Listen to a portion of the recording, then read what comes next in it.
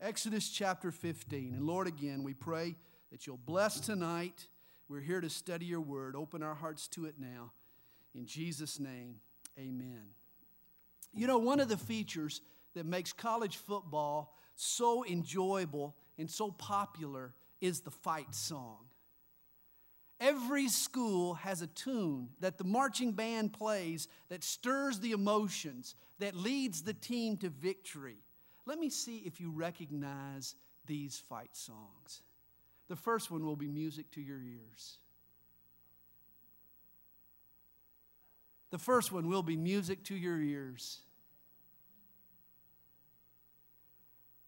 The first one you'll enjoy, it will be music to your ears.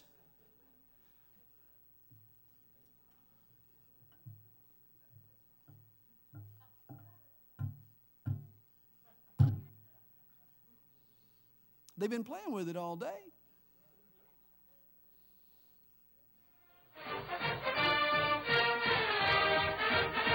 If you're a Georgia Bulldog fan, you know what that one is. That's glory, glory to old Georgia. Now, these next two are like fingernails scraping down the blackboard.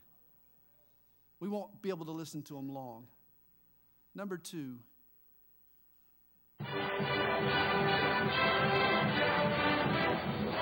That's the Tennessee Volunteers. That's old Rocky Top. That's terrible. This next one is equally terrible.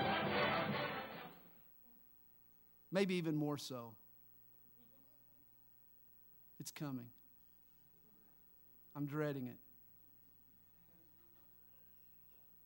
Maybe it's coming. This is kind of like the team that plays this song. They get your hopes real high, and then they just completely let you down. That's the Georgia Tech fight song right there. Sorry about that. And then the most famous fight song of them all. Tell me if you recognize this one. I've got 6, but we'll never get to all 6. This is taking a little longer than we had hoped.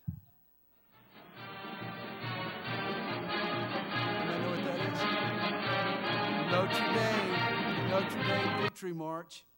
Now this next one is just for Mark Lawson. I just knew if I did this and didn't include this next one, Mark Lawson would get really upset with me. So,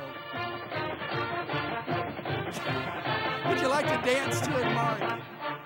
This is Boomer Sooner, University of Oklahoma, right here. And last but not least, in honor of the national champions, that's University of Southern California. You know, in my mind, this was all going to come off a lot better than it actually did. Okay, that's enough. And yet, all these fight songs pale in comparison to the fight song that we find in Exodus chapter 15. God's parting of the Red Sea, his mighty victory over the Pharaoh and the Egyptians, inspired Moses to compose a fight song for Israel to sing. As a matter of fact, this is the first song or the first psalm in all of the Bible. Apparently, Moses was not only a great deliverer, he was also a great composer. And tonight we'll study Moses' lyrics. Sadly, he's no longer with us to play the tune. You all know that Moses is dead. I guess you could say he's now decomposing. But verse 1 tells us, "Then Moses and the children of Israel sang this song to the Lord and spoke, saying, I will sing to the Lord, for he has triumphed gloriously. The horse and the rider he has thrown into the sea." In other words, God never ekes out a victory. Did you know God never wins at the buzzer? All his victories are by the slaughter rule. He always skunks his opponents. God leads the league in blowouts. As Moses put it, he has triumphed gloriously. The Lord is my strength and song, and he has become my salvation. He is my God, and I will praise him. My Father's God, and I will exalt him. The Lord, catch this, is a man of war. The Lord, Jehovah, is his name. Notice God is no pacifist. He is a man of war. God is not squeamish in the heat of battle. He certainly doesn't faint at the sight of blood. some wars are just.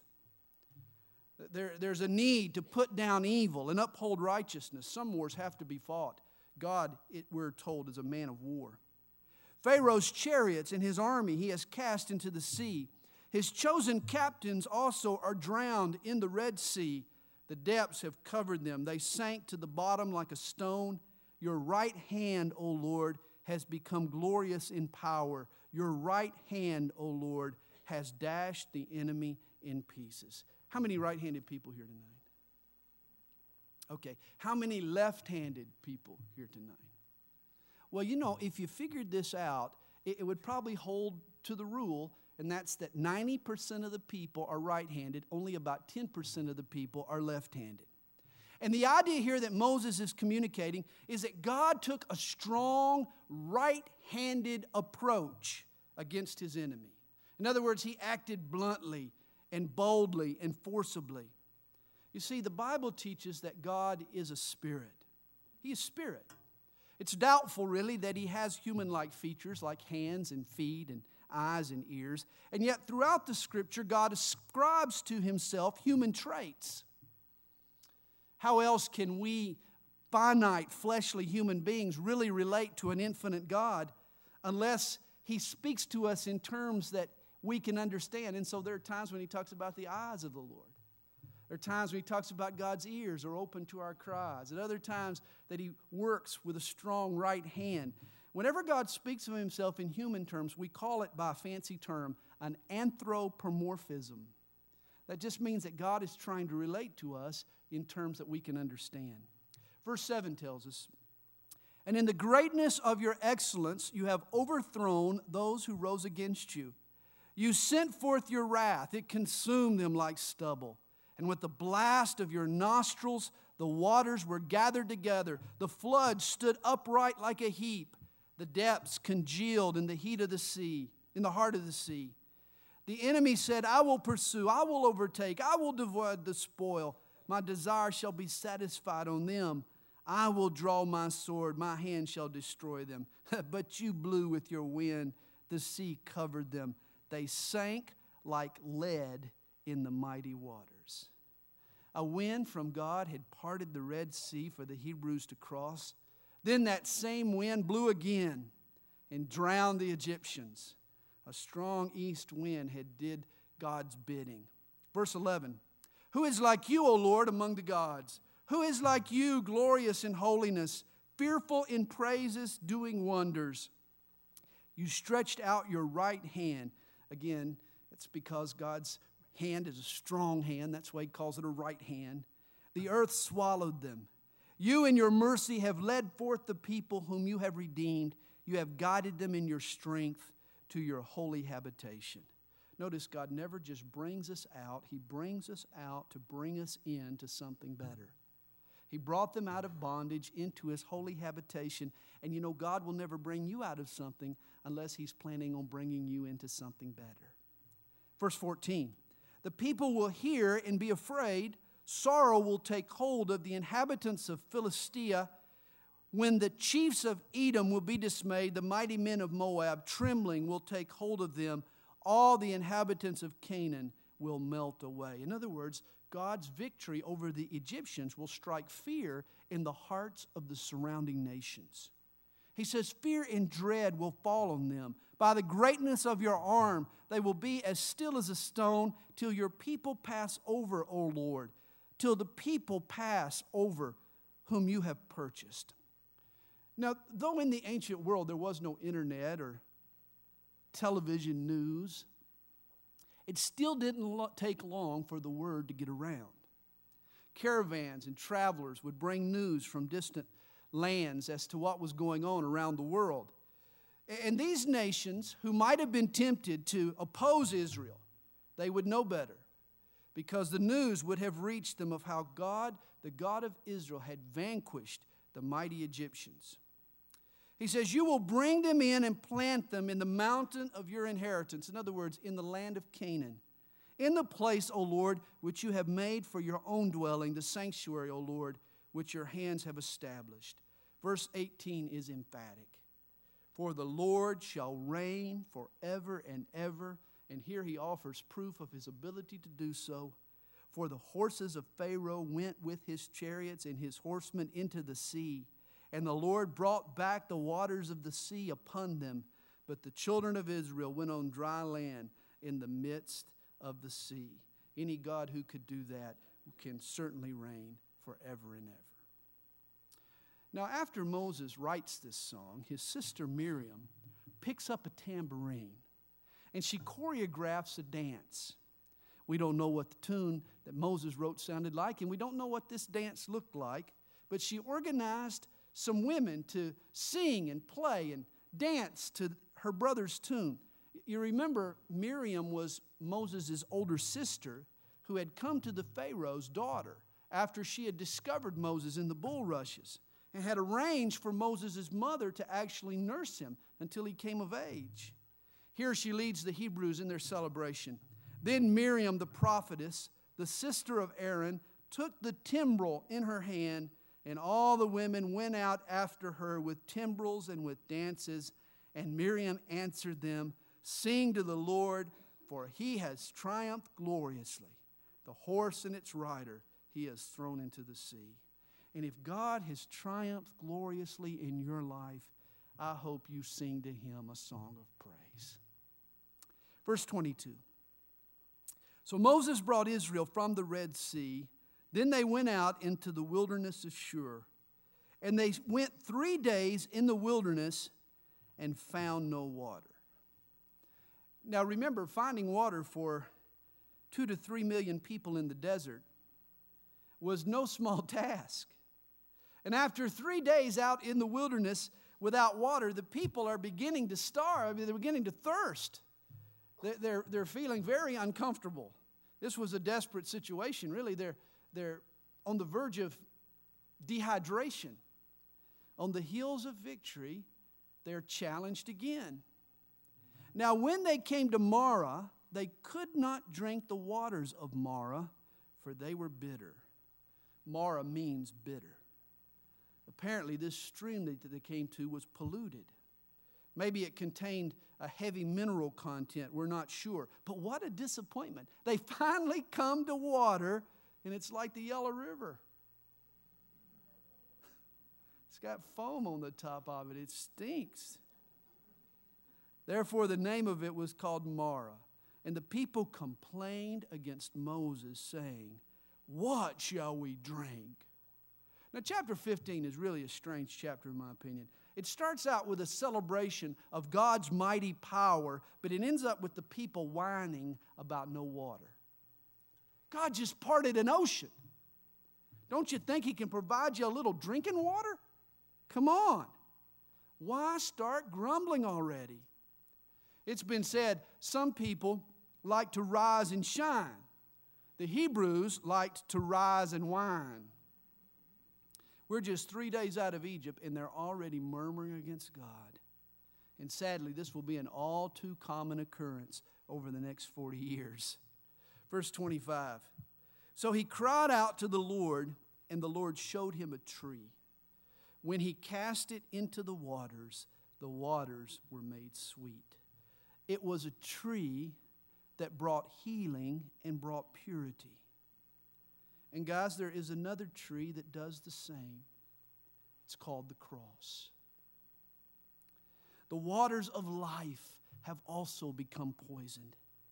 You know, even good things in life are no longer what they were intended to be. They no longer bring the joy that God intended without Jesus a part of it. But Jesus, when you put him into the mix, when you throw Jesus into the waters, boy, he makes bitter waters sweet. The cross heals even the bitter experiences of life by reminding us that Jesus loves us and that he feels what we feel and that he even uses suffering to accomplish his purposes and his plans and to work his miracles. We're told there he made a statute and an ordinance for them, and there he tested them and said, "If you diligently heed the voice of the Lord your God and do what is right in his sight, give ear to his commandments and keep all his statutes, I will put none of these diseases on you, which I have brought on the Egyptians."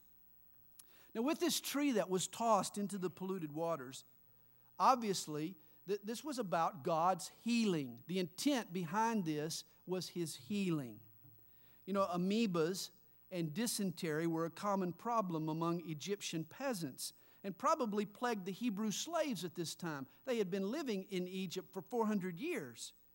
Sap from the tree that God introduced into the mineral water may have pulled the minerals to the bottom of the pool so that the people could drink pure water on the surface. The water would still, though, have enough minerals in it to act as a laxative and sort of flush out their digestive tract. It's interesting to me that this whole episode may have been God's way of bringing healing to these people. Remember verse 15, chapter 15, verse 26, when we discuss God's laws later concerning diet and concerning hygiene. Remember what God says, I will put none of the diseases on you which I have brought on the Egyptians. The regulations that God is going to impose on the Israelites are going to protect them from communicable disease and from food contamination. I've got a book in my library. It's by a medical doctor, a guy by the name of S.I. McMillan. It's entitled, None of These Diseases. And in it, he explains how that the laws of Moses were all health smart. It's interesting that Israel adopted standards and safeguards that Gentile nations didn't figure out for thousands of years. Dr. McMillan, he writes this, the biblical method for control of infectious skin diseases is unequaled in the history of ancient man. Historians credit the Bible for the dawning of a new era in the effective control of diseases. And so when later we get over to the different regulations in the law of Moses, remember that God had a purpose behind those regulations. It was a way for wilderness people to fight back infection and fight back disease and to keep themselves healthy. In verse 26, God follows the healing of the waters with the revealing of a new name.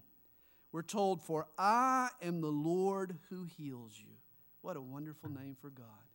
The Lord who heals you. In the Hebrew, it's Jehovah Rapha, the Lord who heals. Then they came to Elim, where there were 12 wells of water and 70 palm trees, a lot of dates. So they camped there by the waters. God flushes out their system, and then He brings them to a place where they can replenish themselves. The oasis of Elim could support a large contingency of people with ample food and water. Chapter 16. And they journeyed from Elim, and all the congregation of the children of Israel came to the wilderness of Sin, which is between Elim and Sinai, on the 15th day of the second month after they departed from the land of Egypt. This marks the 1-month anniversary of their exodus from Egypt. Then the whole congregation of the children of Israel complained against, imagine that, they're complaining again. You're going to find these guys do nothing but grumble and complain for 40 years. They complained against Moses and Aaron in the wilderness, and the children of Israel said to them, oh, that we had died by the hand of the Lord in the land of Egypt, when we sat by the pots of meat and when we ate bread to the full. For you have brought us out into this wilderness to kill this whole assembly with hunger. What an ungrateful, unbelieving group of people. I mean, they've been free for a month now, and they're already unhappy. Be glad that Israel was not a democracy. They would have voted to return to Egypt, wouldn't they? This is why God governs His people through godly leaders, not through majority rule. Oftentimes, the majority's wrong. And notice here the three traits of complaining people. You might want to write these down. Here are the 3 traits of complaining people. Write them down. First thing they do is they rewrite history. Complaining people like to rewrite the past. They said while they were in Egypt, they sat by the pots of meat and they ate bread to the full. Now, wait a minute. When did the Egyptian slaves ever go to bed full? When did they ever sit by pots of meat? It was never as good as they claimed.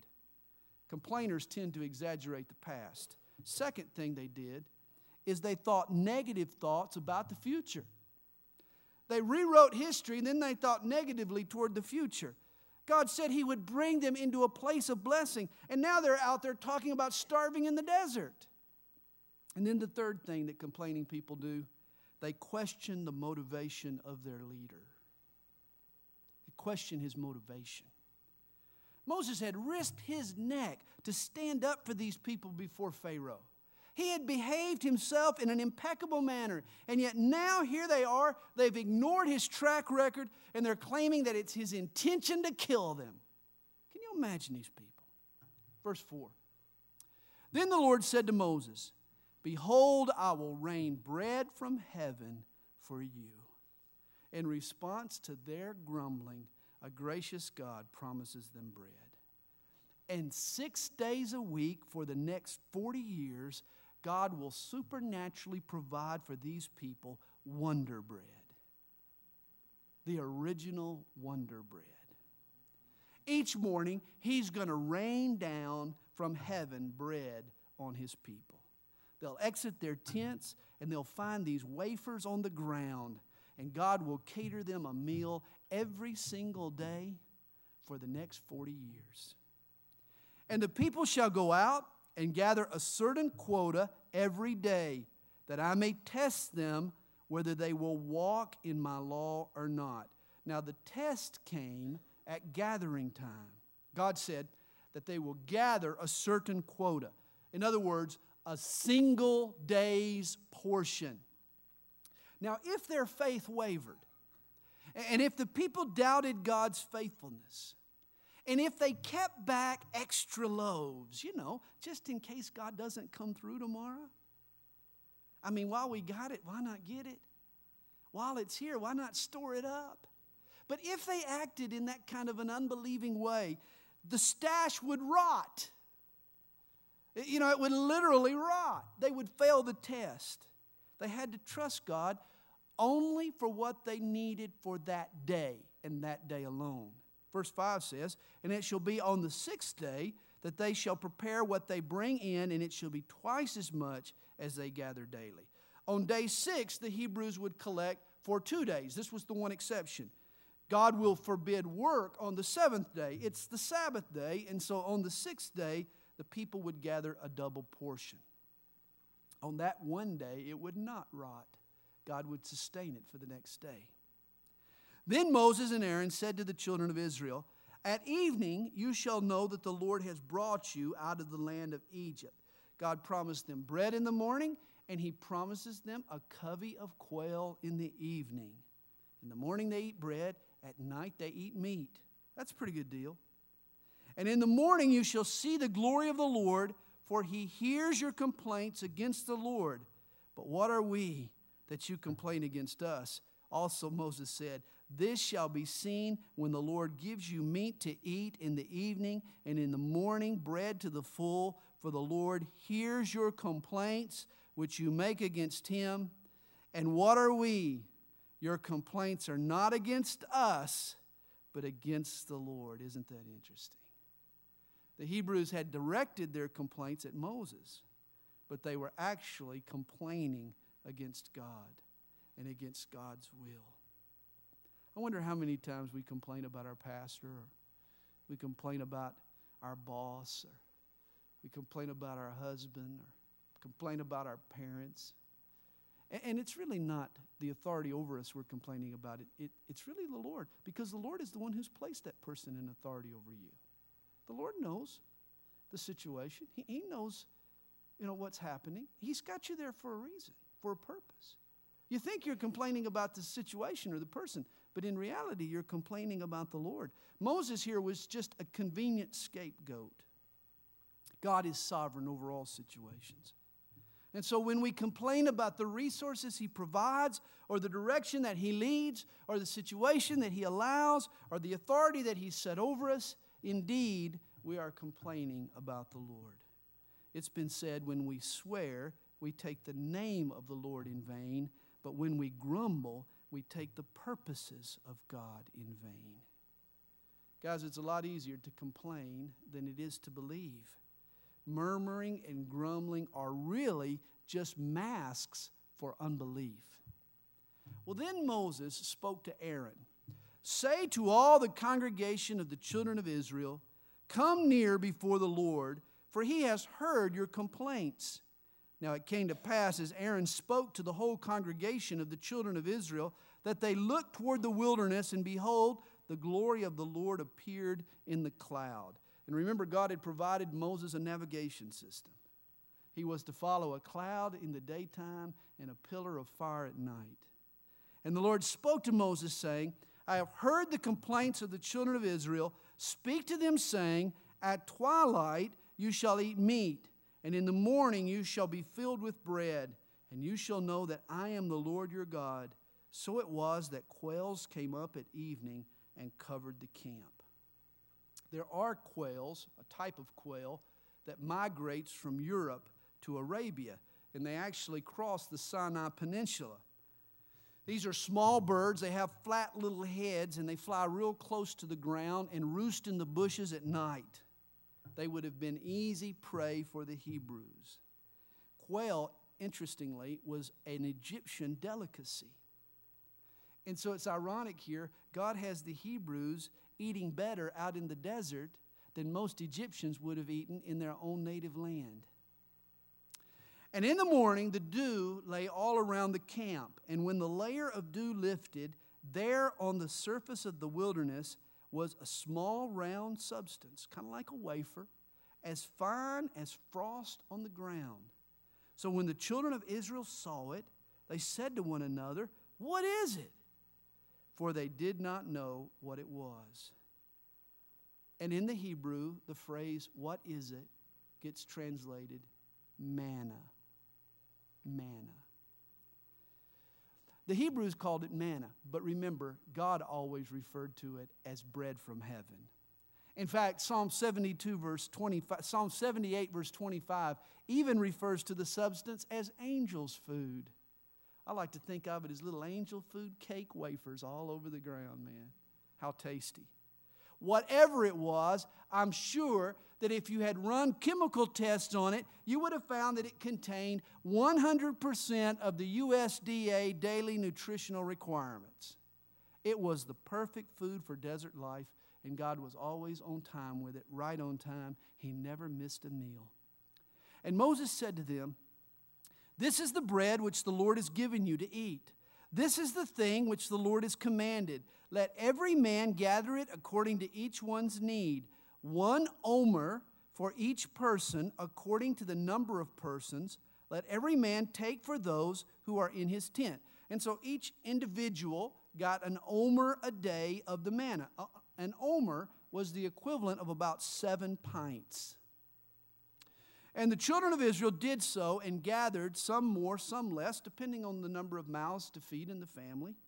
And so when they measured it by omers, he who gathered much had nothing over, and he who gathered little had no lack. Every man had gathered according to each one's need. Verse 19. And Moses said, "Let no one leave any of it till morning." In other words, take only the amount that you needed for that particular day. Don't try to hoard it just in case. He says, notwithstanding, they did not heed Moses. After they had gathered for one day, there was still food on the ground. Look at that. Why don't we take a little bit just in case God doesn't come through tomorrow?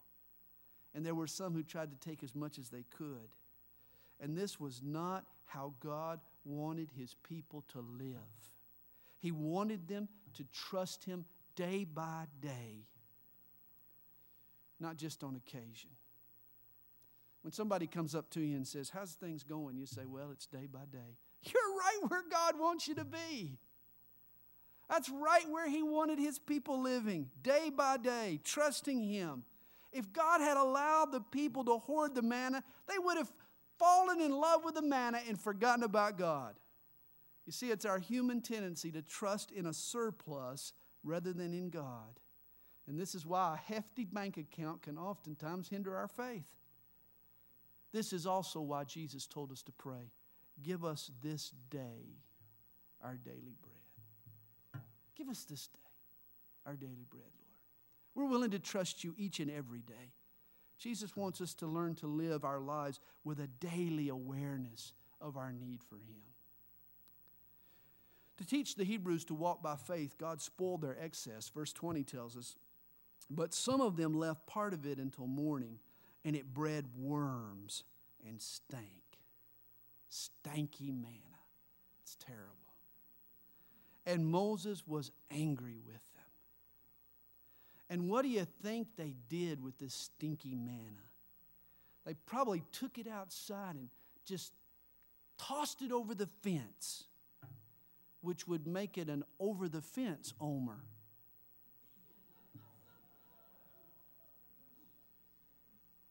Verse 21. So they gathered it every morning, every man according to his need. And when the sun became hot, it melted. And so it was on the sixth day that they gathered twice as much bread, 2 omers for each one. And all the rulers of the congregation came and told Moses. Then he said to them, this is what the Lord has said. Tomorrow is a Sabbath rest, a holy Sabbath to the Lord. Bake what you will bake today and boil what you will boil, and lay up for yourselves all that remains to be kept until morning. Now they do this Monday through or Sunday through Friday, and if they keep back that second day, it rots. There's worms in it. But they do this on Friday night to prepare for the Sabbath the next day, and it lasts. It lasts for 2 days. God saw to it. So they laid it up till morning as Moses commanded, and it did not stink, nor were there any worms in it. Verse 25. Then Moses said, eat that today, for today is a Sabbath to the Lord. Today you will not find it in the field. 6 days you shall gather it, but on the 7th day, which is the Sabbath, there will be none. Now it happened that some of the people went out on the Sabbath day to gather, but they found none. And the Lord said to Moses, how long do you refuse to keep my commandments and my laws? See, for the Lord has given you the Sabbath. Therefore he gives you on the 6th day bread for 2 days. Let every man remain in his place. Let no man go out of his place on the 7th day. So the people rested on the 7th day. And the house of Israel called its name manna. Remember, though, God always called it bread from heaven. And it was like white coriander seed. And the taste of it was like wafers made with honey. The manna had the texture of a seed, but the sweetness of honey. It was literally Hebrew nut and honey. Yeah. Coriander seeds, by the way, are the size of pearls, and they give off a sweet aroma. Today, they are an ingredient in gin and in curry powder and in various sweets. They're also used to flavor bread. This is how they're used in the Middle East today. It's interesting. There's a Jewish legend that describes how manna tasted. Now, I don't know if I really go with this or not. It's just a legend. It's just fun. You want to hear it? Here's the legend of how the manna tasted. One only had to desire a certain dish, and no sooner had he thought of it than manna had the flavor of the dish desired. The same food had a different taste to everyone who partook of it, according to his age. To the children it tasted like milk, the strong youths like bread, to the old men like honey, to the sick like barley steeped in oil and honey. It's interesting, the Jews even claimed that to the Gentiles it tasted bitter. Verse 32. Then Moses said, this is the thing which the Lord has commanded. Fill an omer with it to be kept for your generations, that they may see the bread with which I fed you in the wilderness when I brought you out of the land of Egypt. They were to keep back a sample of the manna for posterity's sake. And Moses said to Aaron, take a pot and put an omer of manna in it and lay it up before the Lord to be kept for your generations. As the Lord commanded Moses, so Aaron laid it up before the testimony to be kept. Later, Moses will take a jar of this manna and he'll place it in the Ark of the Covenant along with Aaron's rod and with the 2 tablets of the 10 Commandments. It's a shame that we don't have that jar of manna today, isn't it? It's a shame we don't have the Ark of the Covenant. It's stored some way back in the Smithsonian Institute up in Washington, D.C. That's where Indiana Jones put it. Not really. Verse 35. And the children of Israel ate manna 40 years until they came to an inhabited land. They ate manna until they came to the border of the land of Canaan. Now an omer is 1/10 of an ephah. Remember, an omer was about 7 pints.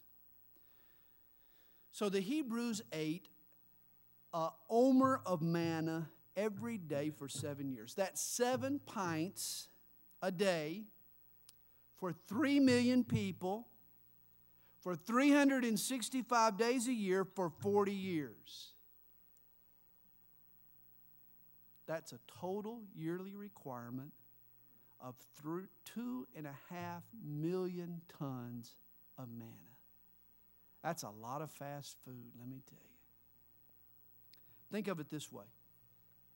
Let's say that we were to take over the food service for just one day, for the children of Israel in the wilderness, for just one day. And since we're not God, so we can't really rain down bread from heaven, so we decide to feed each Hebrew a cheeseburger, some fries, and a Coke every day for 40 years. All right, now here's what we would need for just one day to feed 3 million Hebrews a cheeseburger, fry, and a Coke just one day. We would need 3 million beef patties, a quarter pound apiece. We want to serve them quarter pounders. That's 750,000 pounds of beef. Now, if we were shipping that by rail, it would take a train of 200 freight cars that would require 10 locomotives to pull it just to get the beef to us. We'd also need another 7 cars to pull the 750,000 pounds of potatoes that we would need for the fries. Then we would need 75 cars to carry the 750,000 gallons of Coca-Cola. Then to ice down the Cokes, we would need 375,000 pounds of ice, which would require another 4 railroad cars. Now here's the rest of the grocery list. Buns, we would need 250,000 dozen. Mustard, 11,000 gallons. Dill pickles, 12,000 gallons. Tomatoes, 50,000 gallons. Cheese, 200,000 pounds. Onions, 175,000 pounds. And lettuce, 150,000 head. Now we're talking about a train over 300 freight cars long. Such a train would extend for 3 miles. And we would need to do that every day, 365 days a year for 40 years. Now imagine cooking that volume of food. If you could cook 1,000 patties per minute, and that's going to take a lot of grills, let me tell you. You would have to work 1,000 patties per minute. That would take 48 hours to cook 3 million burgers. Now, that's not figuring the time it would take to peel and cook the fries, and you could probably really get bogged down peeling the onions and the tomatoes and pouring the Cokes. And yet God provided the children of Israel a meal like that every single day for 40 long years. Not even Lisa Shelton and the Brooks staff could pull that off, let me tell you. Exodus chapter 17 begins. Then all the congregation of the children of Israel set out on their journey from the wilderness of Sin according to the commandment of the Lord, and camped in Rephidim, but there was no water for the people to drink. Now notice that phrase. They set out according to the commandment of the Lord, and they came to a place where there was no water. Notice, God leads the Hebrews to a place where there is no water. This is not what you would expect from God, is it? I mean, surely God always leads us to bountiful places where there's more than enough of what we need. God would never lead His people to a dry well.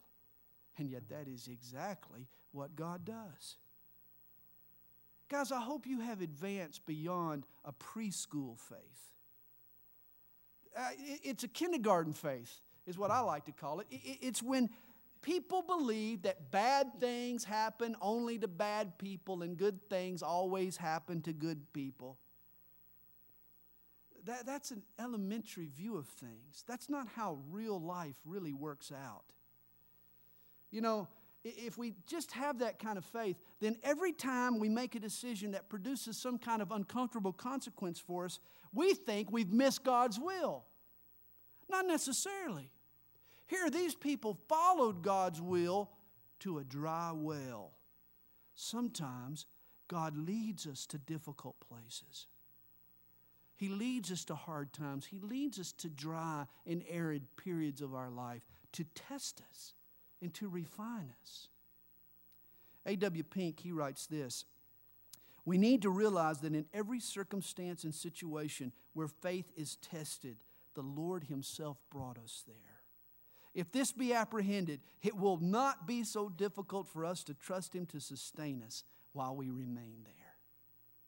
Verse 2 tells us, therefore the people contended with Moses and said, give us water that we may drink. And Moses said to them, why do you contend with me? Why do you tempt the Lord?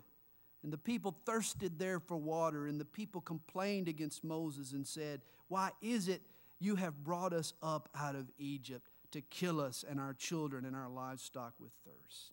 Unbelievable. These people are griping again. And understand, there's now manna every morning. There's quail every night. And yet just because there's no bottled water, they're ready to revolt. Verse 4. So Moses cried out to the Lord, saying, what shall I do with this people? They are almost ready to stone me. A lynching mob had formed. And the Lord said to Moses, go on before the people and take with you some of the elders of Israel. Also take in your hand your rod with which you struck the river and go. Remember the river Nile when He turned it to blood. Behold, I will stand before you there on the rock in Horeb, and you shall strike the rock, and water will come out of it, that the people may drink. And Moses did so in the sight of the elders of Israel. Here's another miracle. Moses takes his rod, his shepherd's staff, and he strikes the rock with it, and suddenly the stone turns into a sprinkler. I mean, water begins to gush out. It quenches the people's thirst. It's interesting, 1 Corinthians chapter 10, verse 4, gives us a commentary on this particular story. Paul reveals that there's a spiritual application to this passage. He writes of these Hebrews, all drank the same spiritual drink, for they drank of that spiritual rock that followed them, and that rock was Christ. In other words, when Moses struck the rock, he was not only supplying water to the thirsty people, but he was also painting a picture of how God was going to slake our spiritual thirst. You see, in the Bible, the rock is an idiom for the Messiah. Remember Daniel's vision where he saw the rock cut out without hands, striking the image at the feet. That rock was a picture of Jesus. It's interesting, on the cross, what did God do but strike the rock? God struck Christ on the cross. And 50 days after the crucifixion, the Holy Spirit, the living water, was poured out at Pentecost, bringing spiritual refreshment to thirsty souls. You remember Jesus cried out in John 7, verse 37, if anyone thirsts, let him come to me and drink. In other words, spiritual life gushes out from our rock, Jesus Christ. God struck the rock, Jesus. And from that rock, spiritual water has come out to satisfy our thirst. Verse 7 tells us, so he called the name of the place Massah and Meribah, which means tempted and contentious. They had tempted God. They were contentious people. Because of the contention of the children of Israel and because they tempted the Lord, saying, "Is the Lord among us or not?" Verse 8. Now Amalek came and fought with Israel and Rephidim. Now notice, a month after Israel is saved from bondage, he is now thrust into war, which also is an interesting lesson for us. Become a friend of God, and don't be surprised when you end up a target for Satan. Don't be surprised. There is a spiritual battle raging in this world. Life is not a playground. Life is a battleground. And you become a Christian. When you choose sides and get on God's side, you suddenly realize just how real this battle is. When these nomadic Amalekites heard that a new watering hole had opened up at Rephidim, they came to grab it for themselves. And so Israel fought against the Amalekites. And the manner in which they prevail teaches us how we can be victorious in the spiritual skirmishes that we fight. It's also interesting that the Hebrew historian Josephus, he points out that the Hebrews got the weapons from the Egyptians that had drowned in the Red Sea. Apparently, at the shores of the Red Sea, God had worked another miracle, and he had made all of the metal swords and spears and armor float all the way back to the top of the water, back to the banks where the Hebrews could pluck the weapons out of the sea and then use them in this battle against the Amalekites. God had foreseen the nation's need for weapons and had provided them in advance. Well, verse 9 tells us how this victory was won. And Moses said to Joshua, "Choose us some men and go out, fight with Amalek. Tomorrow I will stand on the top of the hill with the rod of God in my hand." So Joshua did as Moses said to him and fought with Amalek. And Moses, Aaron, and Hur went up to the top of the hill. And so it was when Moses held up his hand that Israel prevailed. And when he let down his hand, Amalek prevailed. It was a seesaw battle. As long as Moses held the rod of God high in the air, the people were encouraged and they prevailed against the enemy. But the moment Moses' arms got tired and he started to let his hands slip and the rod disappeared from view, the Amalekites would get the upper hand. But Moses' hands became heavy, we're told. So they took a stone and put it under him, and he sat on it. And Aaron and Hur, they kind of swung around on his sides, and they supported his hands, one on one side and the other on the other side. And his hands were steady until the going down of the sun, and so Joshua defeated Amalek and his people with the edge of the sword. The arms of Moses had to be supported for Israel to win the battle. And this is a key for us in the spiritual battles that we face. You see, uplifted hands are a sign of our faith. We're reaching out to heaven for help. We're trusting in God to win the victory. But oftentimes our faith gets tired, doesn't it? Our arms get weary and they begin to droop and our faith begins to drop. And it's at that point that we need the support of our friends. We need Aaron, we need Hur to come alongside us and help us keep those arms up and keep that faith strong until God wins the victory. Charles Spurgeon once said this, "Friendship is one of the sweetest joys of life. Many might have failed beneath the bitterness of their trial had they not found a friend." It's friends that help keep your arms high until the victory's won. This is why the Lone Ranger for Jesus, and I hope you're not him, but this is why that Lone Ranger for Jesus, that isolated Christian, is destined to fall. For when his faith gets weary and when he gets tired, there's no one in his life to help him keep his arms up. Hey, we all need each other. Sometimes we're Moses in need of a lift. At other times we're Aaron or Hur, or you might even be a him But we're the person who comes alongside and provides that lift. But for you and I to win the victory, we need each other to help hold each other's arms high. Verse 14 tells us, Then the Lord said to Moses, Write this for a memorial in the book, and recount it in the hearing of Joshua, that I will utterly blot out the remembrance of Amalek from under heaven. And Moses built an altar and called its name, The Lord is my banner, or Jehovah Nissi. For he said, Because the Lord has sworn, the Lord will have war with Amalek from generation to generation. The Lord will be the banner of Israel. Every army needs a flag, and the flag that will fly high over the armies of Israel will be the Lord Jehovah. The Lord will fight their battles.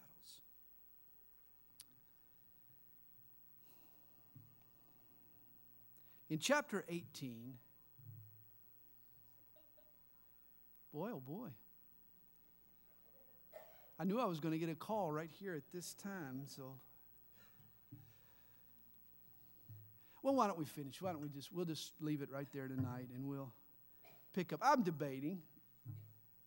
I wanted to do chapter 18 tonight, but I've really run out of time.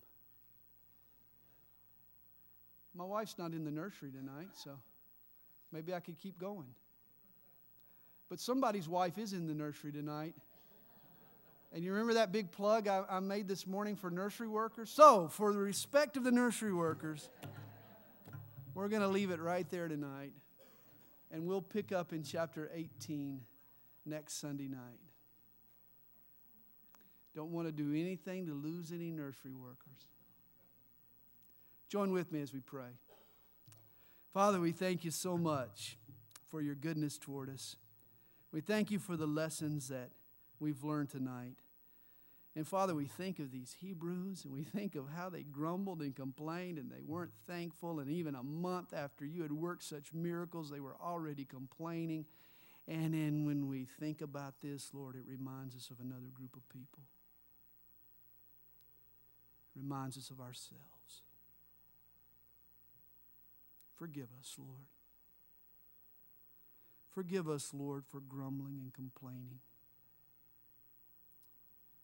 Forgive us, Lord, for complaining about the authorities over us, about the circumstances you've allowed, about the resources you've provided. You're a great God. You know what we need, even more than we know. Forgive us, Lord, for our grumbling attitude, our murmuring spirit. And help us, Lord, to trust you. To trust you. I guess when